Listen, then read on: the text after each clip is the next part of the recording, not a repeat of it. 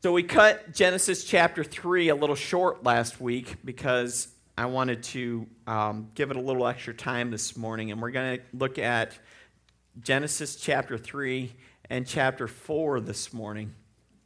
Now, I may skip over chapter 5. I'm not sure. I haven't really studied it that much, but I looked ahead at it, and there's a lot of names. Anytime you get a lot of names in the Bible, sometimes I will jump over those, but not always, because there's sometimes it's interesting. So I haven't looked ahead that much, but it wouldn't surprise me if we go to 6 or 7 at this point. So, but there'll be some things noteworthy in 5, and I would encourage you to read that because it shows a time gap in there and how the world is developed and things like that. So, Genesis chapter 3, verses 20 through chapter 4, verse 2, read like this. Then the man Adam named his wife Eve because she would be the mother of all who lived. And the Lord God made clothing from animal skins from Adam and his wife. And his wife, notice it says that now. She has a title. And then the Lord asked, look, the human beings have become like us, knowing both good and evil. What if they reach out and take from the tree of life and eat it? Then they will live forever. So the Lord God banished them from the Garden of Eden, and he sent Adam out to cultivate the ground from which he had been made. After sending them out, the Lord stationed mighty cherubim in the east of the Garden of Eden, and he placed a flaming sword that flashed back and forth to guard the way of the tree of life. Chapter 4. Now Adam had sexual relationships with his wife Eve, and she became pregnant. When she gave birth to Cain, she said, with the Lord's help, I have produced a man. Now, one thing that's interesting, I'm going to pause right here before I go to verse 2. When she says, I have produced a man, was she exclaiming that she had produced a man? Wow, look what I've done. Maybe a little bit. I think there was some joy in that because God said that's how it's going to happen. But she's also looking forward to the promise of the Messiah that Christ, or that God gave her when he said that your descendants. So she's looking forward into the future. And so I thought that was neat and noteworthy. Later she gave birth to his brother Abel, and named him Abel. When they grew up, Abel became a shepherd while Cain cultivated the ground. Now, if we look back at Genesis chapter 3, verse 7, what do you see? It says, at that moment their eyes were open and they were suddenly ashamed of their nakedness. So this is the realization of when sin hit them. They felt guilt. They felt the separation from God. They knew the difference between good and evil because they were experiencing it right then. And so they sewed fig leaves together to cover themselves. Okay? And that's what I want to focus on, is that last sentence. They sewed fig leaves together to cover themselves. Anytime we hit guilt, anytime we get in something, we try to cover it up, don't we? Whether it's avoiding relationships that might call us out on it. Maybe it's covering up the sin. Maybe it's burying the dead body kind of thing. And that's fictitiously. Hopefully I don't have anybody in here burying dead bodies.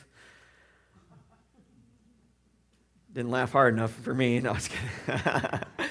So we'll just move on from that one. No. But you know how many times that we see it out there and we try to cover it up, right? It's just like Adam and Eve in here. And God said the figs were not good enough. They were not enough. So in verse 21, the Lord made clothing from animal skins for Adam and his wife. This is the first sacrifice for sins of mankind. We see something that blood had to be shed to cover up these animal skins. It was foreshadowing this. And so this is a covering over of their shame. And that's what nakedness represents in the Bible, is shame, okay? And so he's covering them up to cover up their shame. And so you ever wonder why we wear clothes? It's because our nakedness represents our sinfulness, okay? You're like, oh, that's why we have clothes on. Yes, that's why we cover up our birthday suit. That too, suit. Sometimes you got to give me a little grace. My mouth doesn't work correctly. But this would be an atoning sacrifice for all sin.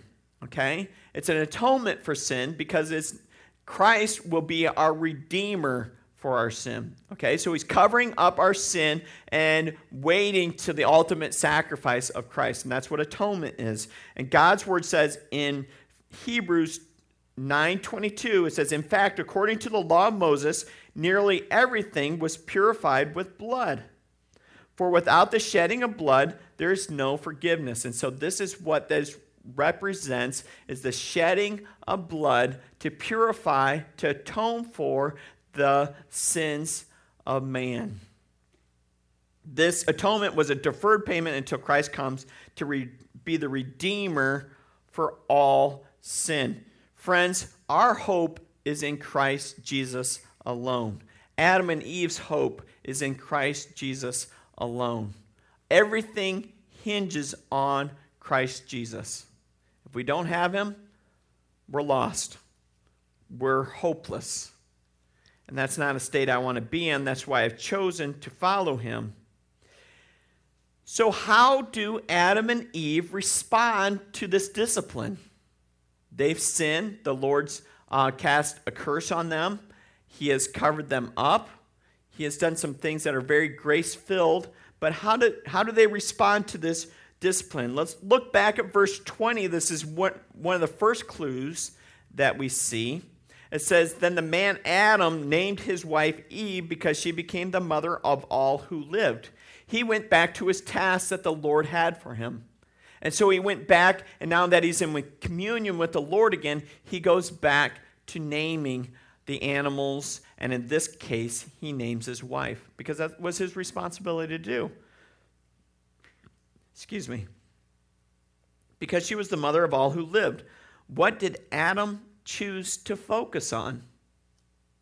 Because she's the mother of all who lived, right? Notice that. It could have said, because she's the mother of all who died. Because didn't she introduce death, in a sense? Because she was the first one to sin. She is cursed because of that. And now, Adam was cursed as well in that aspect too. Death has to be into the equation. But Adam chose to focus on being the mother of all who lived, because we find hope in the Lord. If we don't have the Lord in this situation, we're all condemned to die. Think about it. If Adam and Eve, if the Lord wanted to fix the problem of sin, all he had to do is wipe out Adam and Eve. It's not the only time in the Bible that the Lord threatens to do this. Let me start over. I'm just going to start over. Okay? He does it with Noah. He does it with getting down to a specific family in Abraham. He threatens with Moses. Let me wipe out the Israelites. They're too wicked. Let me start over with you. He says, no, Lord, you can't do that. And there's many times our faith has been called into action, and his faith has been called into action. Is God faithful? Does he fulfill his promises? Absolutely, he does. Sometimes those tests are to test his subjects, just like they are. So Adam was focused on what was going to be in the future. He focused on a Messiah that is going to come save them. What's that called? The hope in the future. That's called faith, right? Did Adam see the Messiah come in his lifetime? No. He lived a long time. He lived like 950 some odd years, right? Almost a whole century. And he didn't see the Savior. So why would God take the tree away? We talked about that last week. It's because if he were to leave the tree there, then they would be eternally separated from God, because they would live forever in the physical state of sin. God can't have that. He can't be in the presence of sin. He desired to have a relationship with them, and so he introduces death so that we might be able to get rid of our sin and our physical self, and our spiritual self can go and live with him. So they move in step with the Lord and they follow his commandments. We see this in another thing, that they have sexual relations and they'll be fruitful and multiply. And we see 2 sons come out of this. And anytime we see the number 2 in the Bible, especially in the Old Testament, we see 2 different points of view. We saw this all the way through the book of John as well. John is it's written in Greek, but it's a very Hebrew book. And if you see the number 2, you see 2 different opinions. We'd see this a lot of times with the Pharisees and Jesus. You'd see 2 different opinions in this.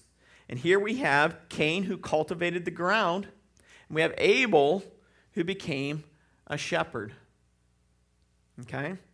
The way of the Lord is laid out by him, and when we listen and obey his commandments, we walk as one in relationship with the Lord on his path.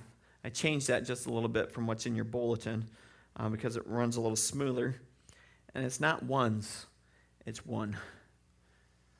Genesis chapter 4, verses 3 through 7 goes like this. When it was time for the harvest, Cain presented some of his crops as a gift to the Lord. Abel also brought a gift, the best portions of the firstborn lambs from his flock. The Lord accepted Abel's gift, but he did not accept Cain and his gift. This made Cain very angry, and he looked dejected. Why are you so angry? The Lord asked Cain. Why do you look so dejected? You will be accepted if you do what's right. If you refuse to do what's right, then watch out. Sin is crouching at your door, eager to control you, but you must subdue it and be its master. It's an interesting verse in the Bible. Really took me for a loop. It's what drove me down the Cain and Abel story. Why in the world would the Lord say something like that? He obviously means it. If you accept what you do, you will be accepted if you do what is right. But if you refuse to do what is right, then watch out. Sin is crouching at your door, eager to control you, but you must subdue it and be its master. This really shows and points to free will, once again, doesn't it?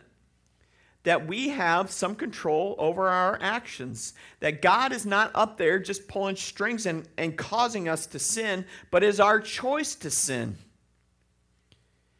And in the back of their minds, and I don't know if this is true or not, but Adam and Eve, they could be thinking, well, Cain and Abel, they are going to be our salvation. They are going to be, I produced a man, and God promised that this is going to be our salvation. And who did she say that about? She said it about Cain, right? What are we going to find out happens here in just a few minutes? Cain kills his brother Abel, right? Cain is definitely not the salvation that they were hoping for. As a matter of fact, God curses him. And so we see the struggle that's going on in Cain's life. And we all have the struggle.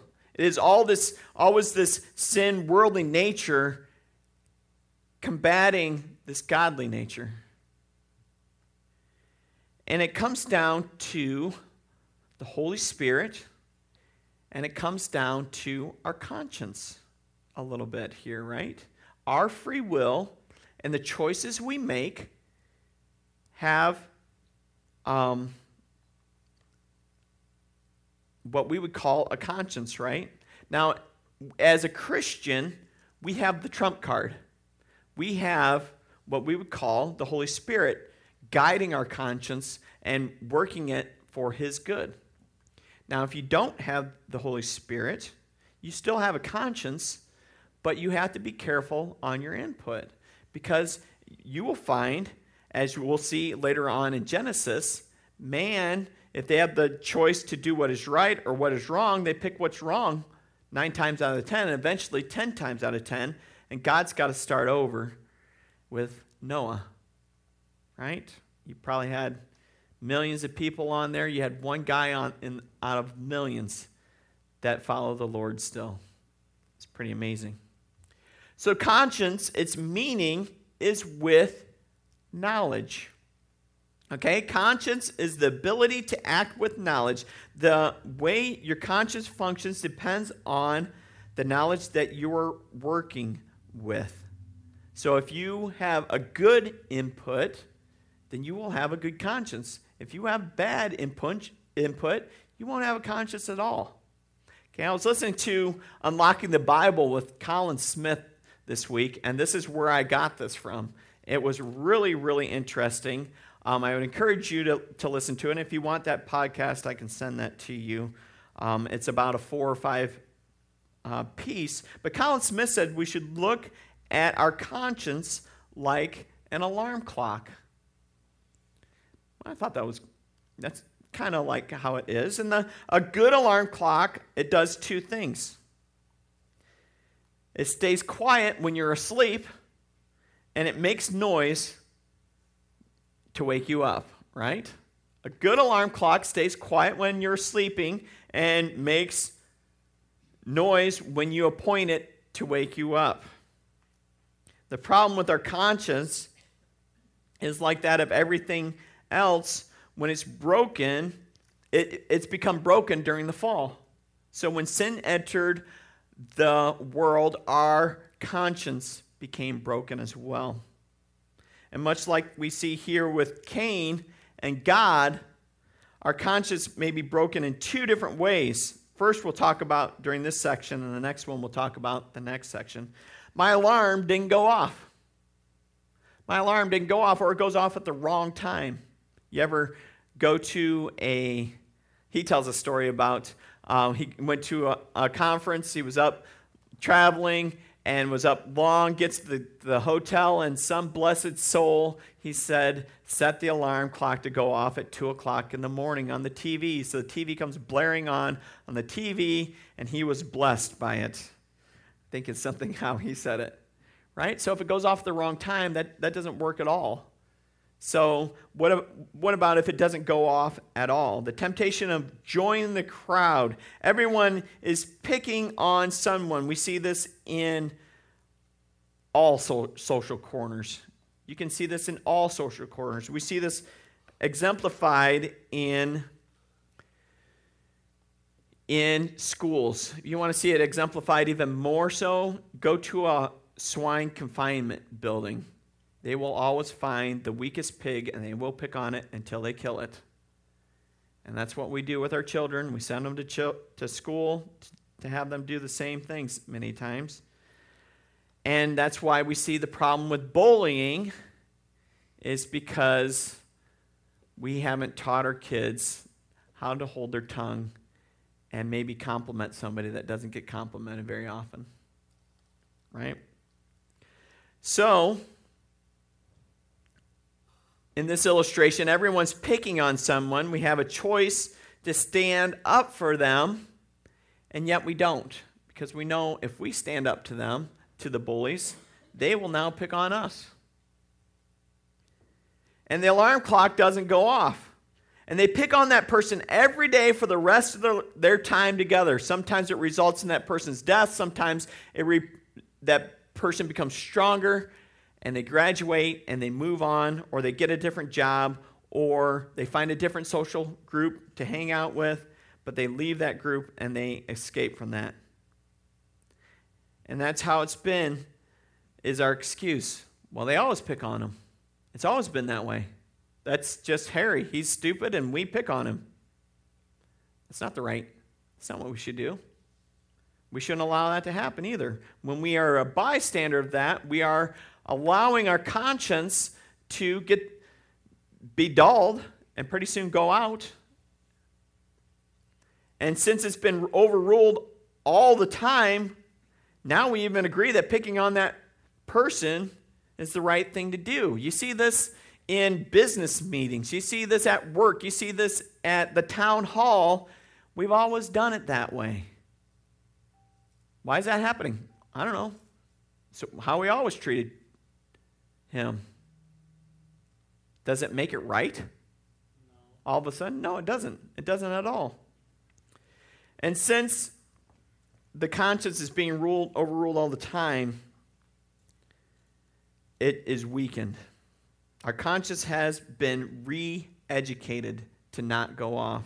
Titus 1:15 says, everything is pure to those whose hearts are pure, but nothing is pure to those who are corrupt and unbelieving, because their minds and conscience are corrupted.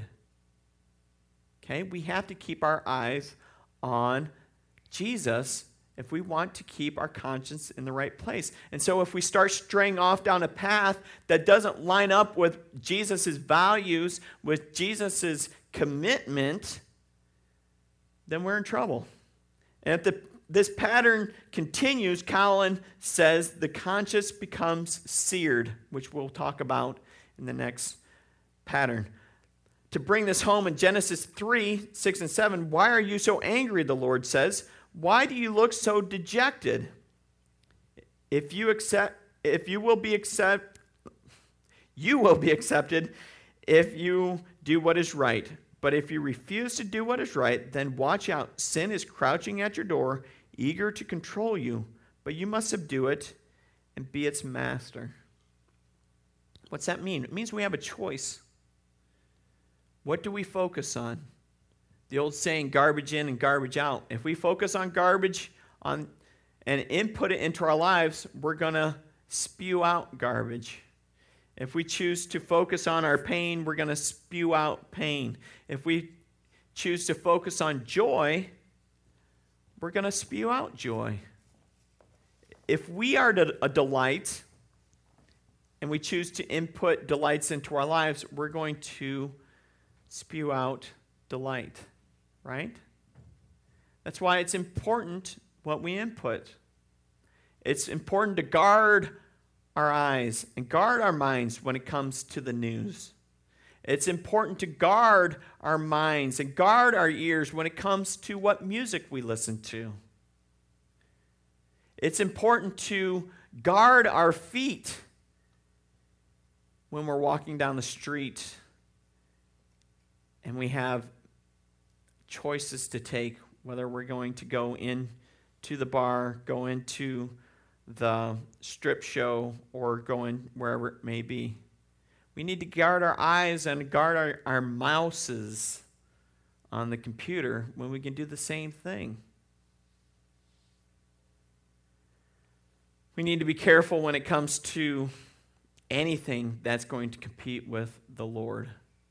If we have a desire to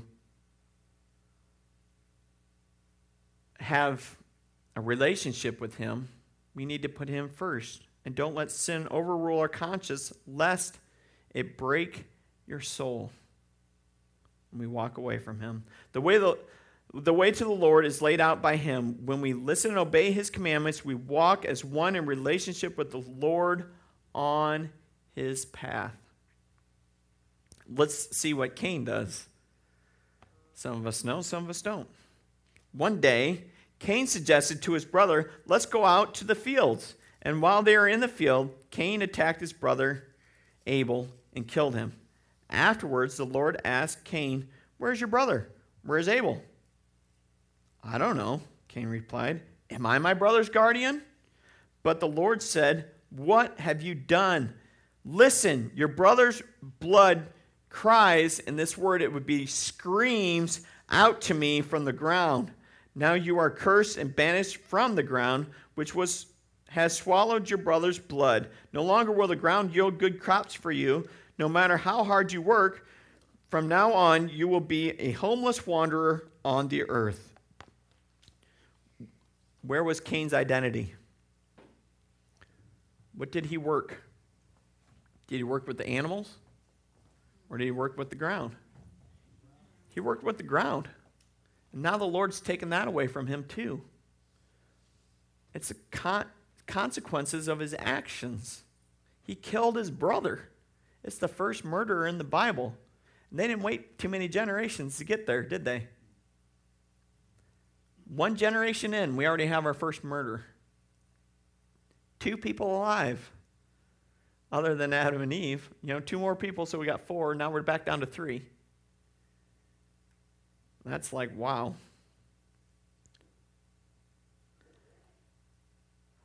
In this case, we have a seared conscience.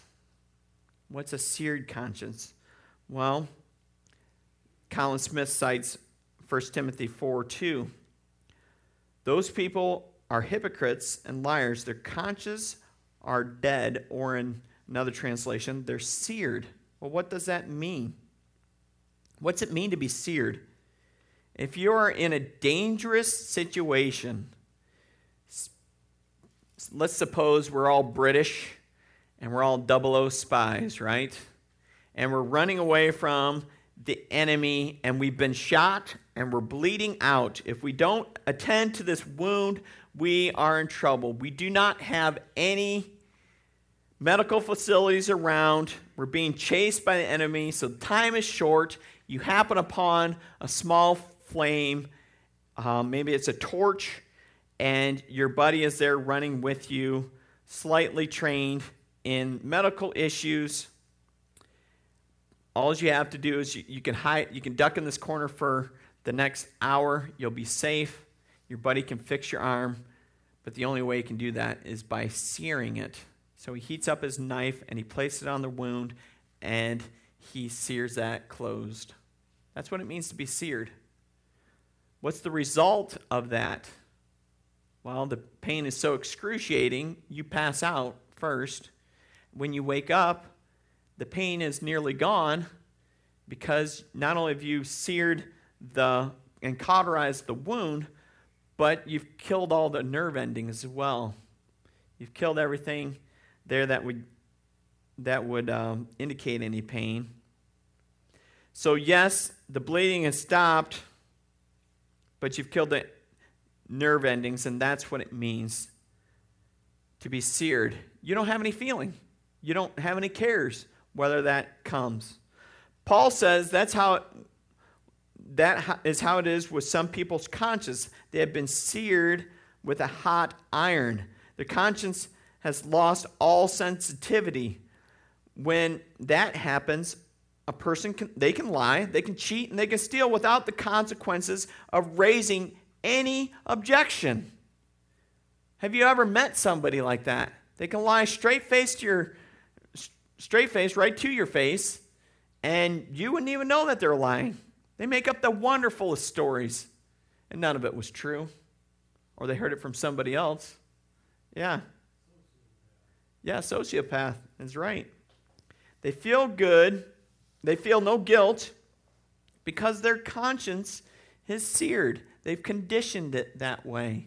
Sometimes it was out of a matter of survival when they were younger. Sometimes it's what they've grown into because it's easier to get what I want if I just lie to you. Paul was like this before Christ intervened on the road to Damascus. He thought what he was doing was right. And so, did he have a conscience? Yes, but he was going down the wrong path. And as he walks down this path he was very passionate about, he finds out that he was going down the wrong road. And God intervenes in a mighty way. And he says, Saul, Saul, why are you persecuting me? Why are you beating your head against the goads? Why do you keep insisting going down this wrong path when you know something's not right? Because how are you justifying killing people? It just doesn't make any sense. Would I really want to do that? No, I don't think the Lord would.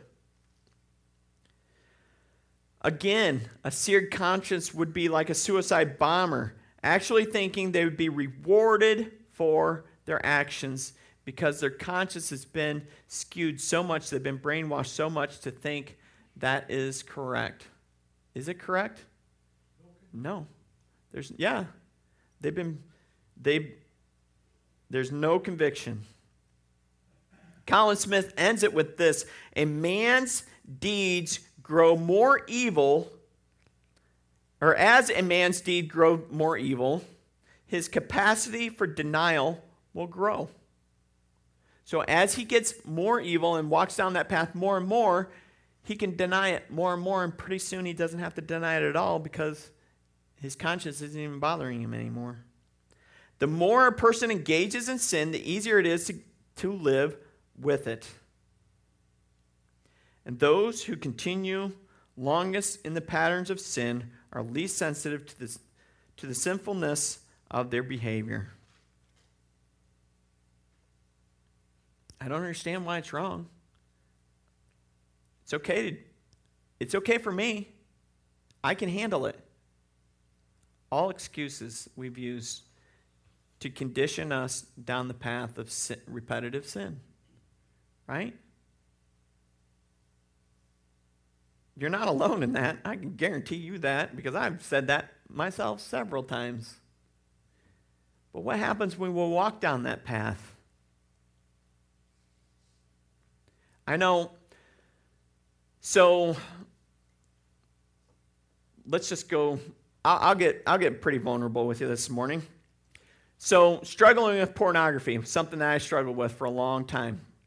The problem with pornography is that you can't just go to, let's say, a level 5 and just meet your gratification. You have to go to a 5.5 and a 6 and a 6.5. Sometimes that happens with alcohol too, or sometimes with certain drugs. You have to have a little bit more to get that same high that you had before, right? The problem with pornography in that is you can't stay with the same images. They have to get more graphic. They got to get more. You got to have videos instead of pictures. You got to have, and it consumes you. And when you walk down that road, it's not going to stop there. It doesn't stop at pictures. It doesn't stop at videos. It's going to want to go into your life and come out and manifest in whether it comes into rape or making your wife do things that you're not, didn't need before. And it's wrong. It's a distortion of what the Lord has got for you. Now, praise God that I had a conscience and I didn't have to go into anything physical. But could it have gone there? Absolutely. Our sin nature desires those things. But praise God that He directs our conscience when we are living with Him. And as the deeds get more evil, the capacity to deny will grow. I can handle this. I can do this. And it's wrong. It doesn't go that way. It will take you down a road that you can't recover from eventually, because there's consequences to our sins. And people say we must all follow our own conscience, and this is reasonable, and it's right most of the time. But remember, if your conscience is calibrated by the wrong values, it will approve wrong things. I saw one this morning. If we teach our kids how to hide under the desk, then why is it wrong to teach our kids about two dads? Their conscience is seared. Why is it wrong? Because they're two different morals. They're two different moral arguments.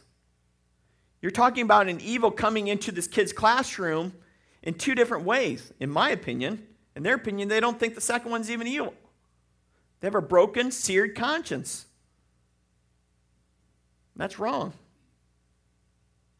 And the Lord has something bigger for us. And here we have Cain. Cain, where's your brother? And his response is, was it my day to watch him? You can just hear it in Cain. Just arrogant. Was it my days? Yeah. Am I my brother's keeper? And God, his response isn't there, but it's implied. Actually, yes, it was your day to watch him. Right? Notice Adam and Eve sin. What does God do? He comes in asking questions. Cain sins. What does he come and do? He asks questions again, right? Adam and Eve, they at least point to the problem. They don't necessarily want to take responsibility, but they point to the problem. Cain doesn't even do that. He just keeps up the charade. He just keeps up the charade. I don't know where he is. Yeah, you do. And you can see how one problem leads into another and leads to another, and it snowballs. Walk out of it. Admit that you got a problem. Admit that you are caught in lies. There's relief in confession. There's relief in the surrender. God answers him, what have you done? Listen, your brother's blood screams out to me from the ground.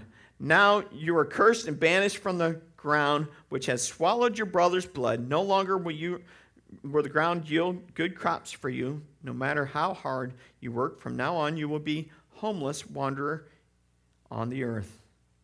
Friends, we cannot hide our sins from the Lord. We will all have a reckoning of what we've done. Is he faithful to forgive us of our sins? Yes, he is. But it doesn't mean that they won't be in the books. We're still stacking them in the books, right? There's two books. There's a book of life, and there's a book of what we've done. To get out of the book of what we've done, Jesus has come with his blood, and he's written his name over all those things. It says, those aren't your problems anymore. Those are my problems. I took those to the cross. You have rescue because of what I've done. I've sacrificed for you. Will you sacrifice for me? Right? That's the difference between our relationship there. And the book of life is then what we ask when we surrender. He puts our name in the book of life. Praise God for that. Amen. Whew. Thought you were sleeping there, CJ, but no, you're right. Bam. Amen. Just kidding. I didn't think you were sleeping. I wasn't even looking. Friends. Is there? When you said hiding under a kid hiding underneath his desk. Yeah. Are you talking about the Texas shooting? Yeah, any shooting like that. Yeah. Yeah. I know. I'm aware of that. It happened on Tuesday. Yeah. We can do that when we close the service, okay? Pray for those people. We can't hide our sins from the Lord. We do have a choice. Do we hang on to our sinful ways, or do we hand them over to the Lord to walk his path? Matthew chapter 11, verse 29 says, take my yoke upon you. Let me teach you, because I am humble, gentle at heart, and you will find rest for your souls. Does it mean, what does a yoke imply? It implies a little bit of work and a little bit of weight, right?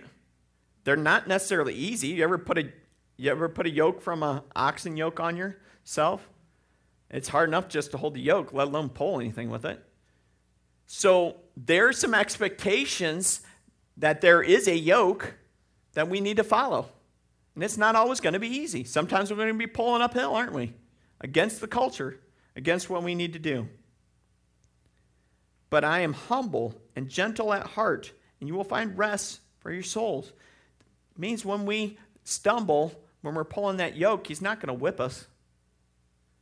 He may come alongside us and get on the other side of that yoke and push that burden with us. It doesn't mean we do have some responsibility, right? We have free will, so therefore we have a responsibility to follow him, to seek his word.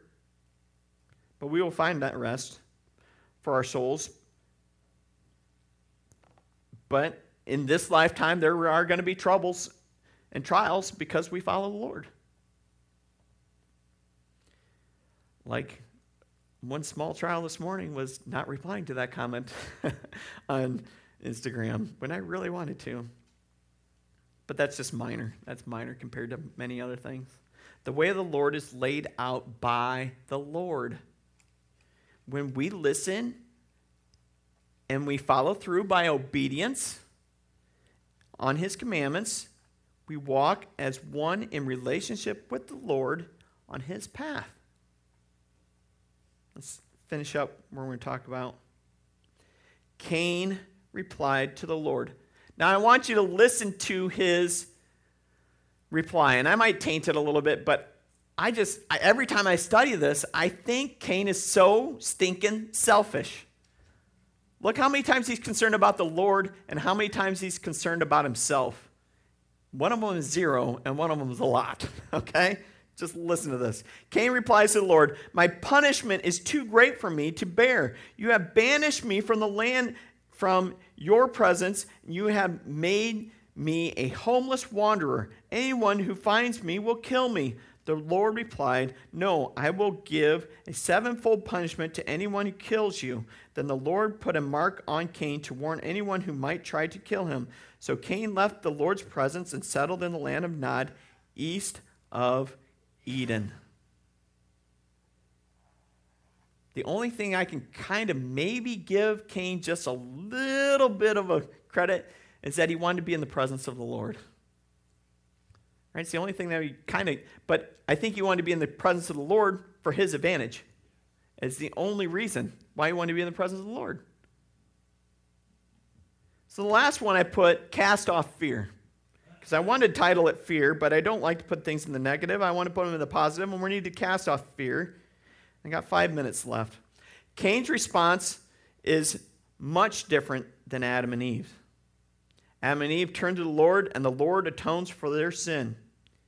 Cain, he is focused on himself. Look at my punishment. They'll kill me. I have been cast out of your presence. You have made me a homeless wanderer. You've cursed the ground. They will find me and kill me. This is really an eye for an eye mentality, folks. He's just selfish. He is kind of selfish. And that's where an eye for an eye comes from. When we see somebody go through with an eye for an eye, we want payback. We want revenge. Revenge is selfish. It's effective, but it's selfish. It is much harder to forgive, and it is definitely an act of giving, an act of love to forgive someone. It is so hard to do sometimes. But I think that's what the Lord taught us to do and set the example for us to do. The Lord still places his hand of protection on Cain. He puts that mark on him as a sign of protection. What kind of God does that sound like? Does it sound like a God of second chances? And third chances? And fourth chances? Right? Sounds like a God of second chances to me. He still longs to have a relationship with Cain if Cain would just turn back to him. After all Cain has done, God still wants to have a relationship with him. And it doesn't matter what you do, folks, or what I do. You might say to yourself, he couldn't forgive me. My sin's way too big. You don't know. You don't know what I've gone through. And I don't know what you've gone through, but I do know how big my God is. He's way bigger than all my sins and your sins and anybody else's sins that turn to him. He can handle it because he's God. He defeated death. He defeated the sin on the cross, and he can defeat yours and mine. It comes to surrender. And when we know that, and we still say that my sin is too big, that is arrogant. As a form of pride that God needs to squash out of our lives.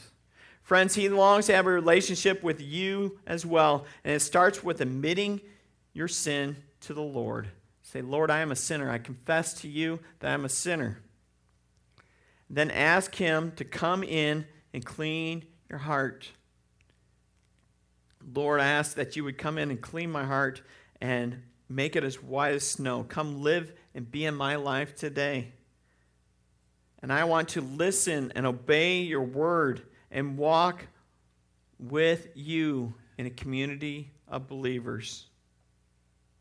Because we know that perfect love casts off all fear. It's 1 John 4:18. The way to the Lord is laid out by him. When we listen and obey his commandments, we walk as one in relationship with the Lord on his path. Now, do we have wickedness in this world? Absolutely. Tuesday was a good example of what CJ brought up, right? Now, are we going to go tell those people that the Lord didn't want that to happen? It was free will? No, that's not what we're going to do. We're going to pray for comfort for those people. We're going to stand in silence with those people, just like Job's friends did. And we're going to come alongside and we're going to pray for healing for this nation, because we know that Jesus is the way, the truth, and the life. We know that he is the answer to the sin problem, because God set it up way back in the beginning. And we'll pray that he'll make everything turn out for the good for those who love him. And that's a hard prayer to pray times like on Tuesday, right? Let's pray. Lord Jesus, we are a broken nation. We have turned away from you. We have turned away from your values. Our morality line is drifting from center. Lord, we pray that it would come back to you. We pray that it would come back to your words and what you have to say to us. Lord, forgive us when we go off the deep end. Lord, we pray for those that are the victims of that deep dive, both in our lives and down in Texas, Lord. We pray that you would be a comfort for those family members. Lord, we pray that you would be a guiding light to them as they walk in dark times right now. Lord, we pray that they would be able to cling to you. Pray that there would be clergy and pastors that would come alongside those people and their families, as a whole class was eliminated out of that district. Lord, we pray for the teachers. Lord, we thank you for the heroes that went in to save others. And we pray for those that made it through the death and destructions and the survivor guilt that's going to come afterwards. We pray that you would be a comfort to them and help them work through that and see that you have a plan for them as well. Lord, you have a plan for us here today too. Lord, we surrender to your will. We surrender to what you have for us to do. And we pray in Jesus' mighty name that we might turn over these burdens to you and guide and direct us closer to you. Lead us, protect us as we go. Heavenly Father, we thank you for giving us a disciple-making way of life in Christ Jesus. As we go through every part of this day, help us to love you and love the people who cross our path, starting with our family. Don't let us miss the adventures you are sending our way to live and to speak the good news about Jesus today. Draw our hearts to you and to specific people you want us to pull close for Jesus-like disciple-making friendships. By your word and spirit, transform us into a follower of Jesus who love you, who love people, who make disciples, who make more disciples ad infinitum. In Jesus' name we pray. Amen. You're dismissed.